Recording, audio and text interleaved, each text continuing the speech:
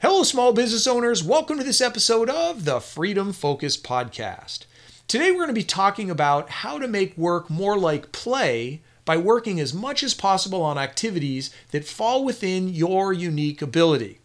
We're going to first discuss what exactly we mean when we say play, and also clarify what we mean by the term unique ability. Next, we're going to describe the connection between your unique ability and freedom, as both an individual, but also as a business owner. When we're done, it's going to be pretty obvious that maximizing play by operating your unique ability is the best way to never work another day in your life. Let's get started.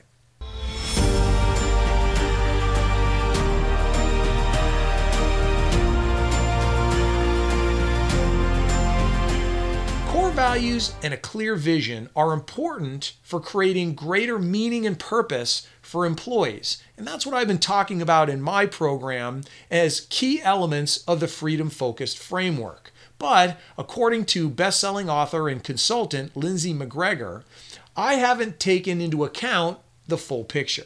As noted in a recent article published in Inc. magazine titled "The Absurdly Simple Reason People Quit That No One Ever Talks About," McGregor's research shows that almost no businesses are focused on another factor that is critically important to our motivations at work, and that is play. What exactly does she mean when she says play?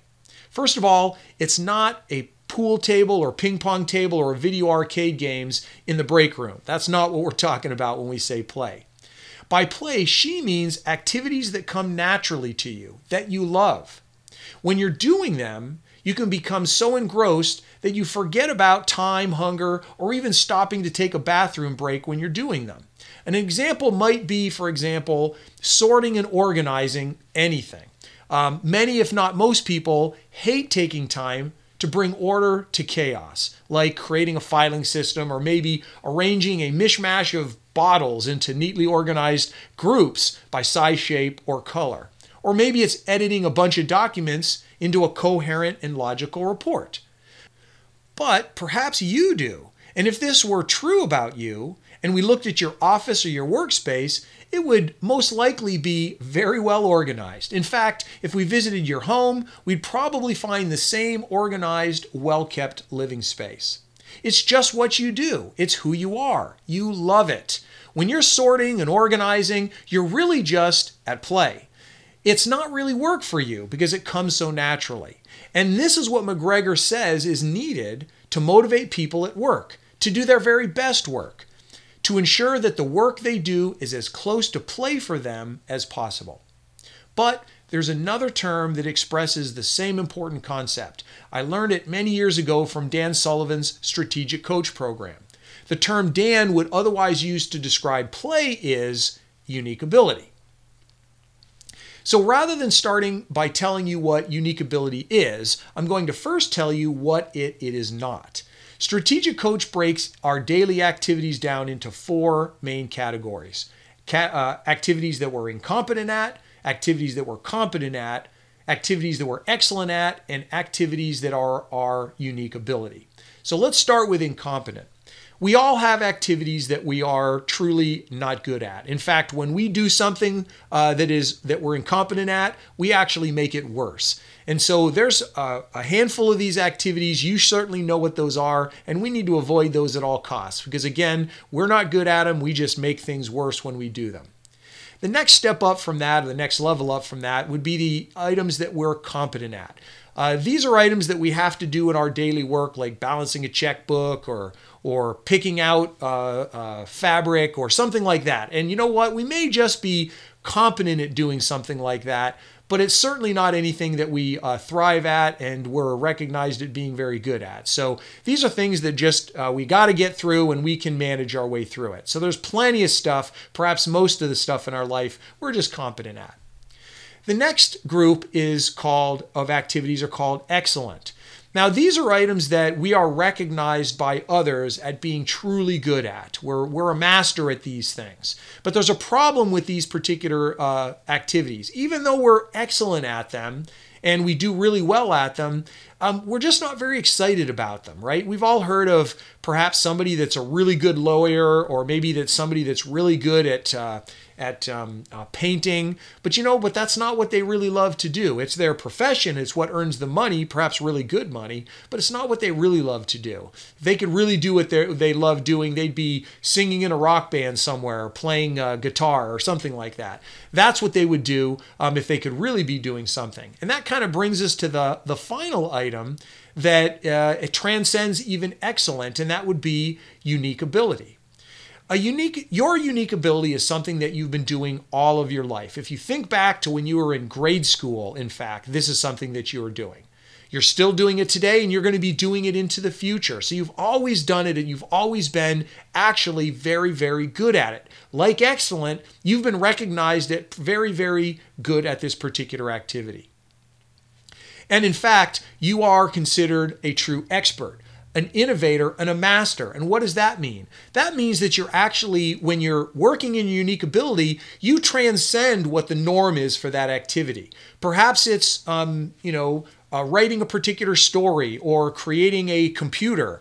It's an activity when you're in unique ability that you're actually figuring out how to make computers better, how to write a better story, how to do something better in terms of innovation with maybe how you paint. And I know I'm doing a lot of creative things, but maybe it's lawyering, okay? Or maybe it's dentistry or any activity out there. You don't just do the activity, you actually create and make it better. You push the envelope, and that would be something that would be considered your unique ability, or characteristic of something that's your unique ability. The other thing about unique ability is that it's something that gives you energy. It actually gives you energy. You could be doing it from 8 a.m. in the morning till 8 p.m. at night, and 12 hours later, you actually feel energized. You actually have more energy rather than a depletion. Again, it's one of those activities that when you're doing it, just like McGregor described for play, you could be doing it for hours and you might forget to eat because you're so excited and enthusiastic about what you're doing. You might not go to the bathroom as many times as you need to. But again, it gives you energy and you're super excited about it because you truly love it. A great example of unique ability would be professional athletes or musicians. We pay money, big money sometimes, to watch that person do their unique ability. Now, it's possible that there are certainly athletes out there like lawyers and dentists and doctors or other people out there like small business owners that are very well paid for doing what they're excellent at, but it's not their unique ability. But we're talking about people that when they're operating on unique ability, you can tell that they love what they're doing. You can tell that they love what they're doing. And they might even say things like, I can't believe I get paid to do this. I would actually do it for free. I'd do it even if I wasn't paid. But lucky them, if they are well paid, they get paid to do that. And so this goes back to that whole concept of never working a day in your life. Because do you think that the baseball player that truly loves what they're doing, or the musician that loves what they're doing, do you think those folks are there just for the money? I'm sure they want to make a good living, but they would do it even if they didn't get paid that. And in fact, most of the people, when you look at unique ability and they're not entertainers or whatnot, most of the people in their unique ability, they don't get paid for doing their unique ability part of the time. I mean, remember the example I gave you of the organization, the person that loves to do organization, you, right? You organize not just at work when you're paid, you do that same organization when you're at home, the sorting and all those things, just to use my example. So again, when you're working your unique ability, you do things not only for money, and you can get paid well for it, but you also do it when you're not being paid. Everyone has a unique ability. The trick really is figuring out what your individual unique ability is. Then, once you've figured it out, spend as much time as possible doing your unique ability activities. And then also, likewise, spending as little of your time as possible doing activities that you're only competent at. And certainly, don't stop doing those things that you're incompetent at. It's important for you as an individual to do this. And ultimately, you need to be spending as much time as you can on things that you love to do. But it's not only important to you as an individual, but it's extremely important for you to do this as a small business owner. You need to bring this to how you build and you manage your team. When you ensure that the people on your team are working as much as possible in their unique ability, not just you, but them as well, you're going to get more buy-in. You're going to have increased engagement in the work that's being done. Greater productivity, greater creativity, as I've already described. You're going to actually need to manage them less. I mean, why would you be managing somebody as much if they're off and running, doing what they love to do? You point them in a direction, give them some clarity and what you want to do, and then set them loose. You're not going to have to manage as much when you've got more people working in their unique ability, as many as possible. And you know what? They're going to be happier. Okay, they're going to stick around longer because they're doing what they love doing. The work they do is less work and it's more play. So how do you determine a person's unique ability?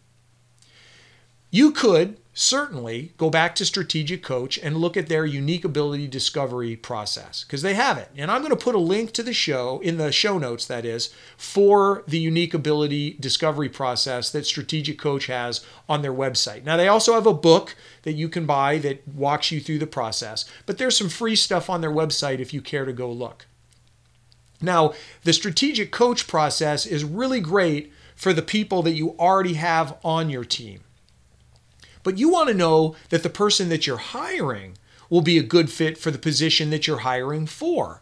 Ideally, you want the person that you're hiring to have most of the work that they're going to be doing be in reality play for them. Those tasks are actually their unique ability. That's the perfect mix that you're looking for. But how do you do that? Well, quite frankly, that's where the process that I created around Dream Team Builder comes in.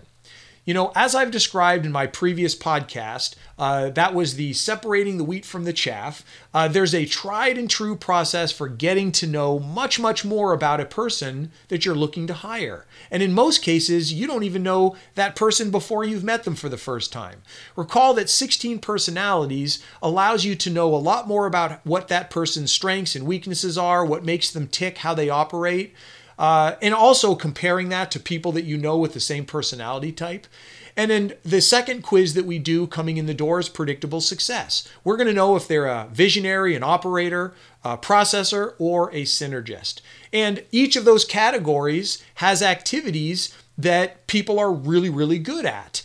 For example, if you're that organizing person, you're going to be that processor, right? Because that falls into that category. So my process, coupled with the interview process, where we're asking certain questions of the people in the interview process, that's another way that we're getting to know them much better so that we can make sure that the person that we're hiring is both a good fit for the position, but also for your team. When you and everyone else on your team is working as much in their unique ability as possible, personal and professional freedom is much, much higher. And as I've said repeatedly when talking about freedom in my podcasts and the articles I've written and in the classes I teach, the goal is to do only the work that you love doing most. That work is your unique ability. And when you're doing that work, it doesn't actually feel like work. It feels like play. You do it, remember, even if you weren't paid. So discover your unique ability and you'll never work another day in your life. That's it for this week's episode. Thanks again for listening. I look forward to being back with you again in 2 weeks. Until then, stay focused on your freedom.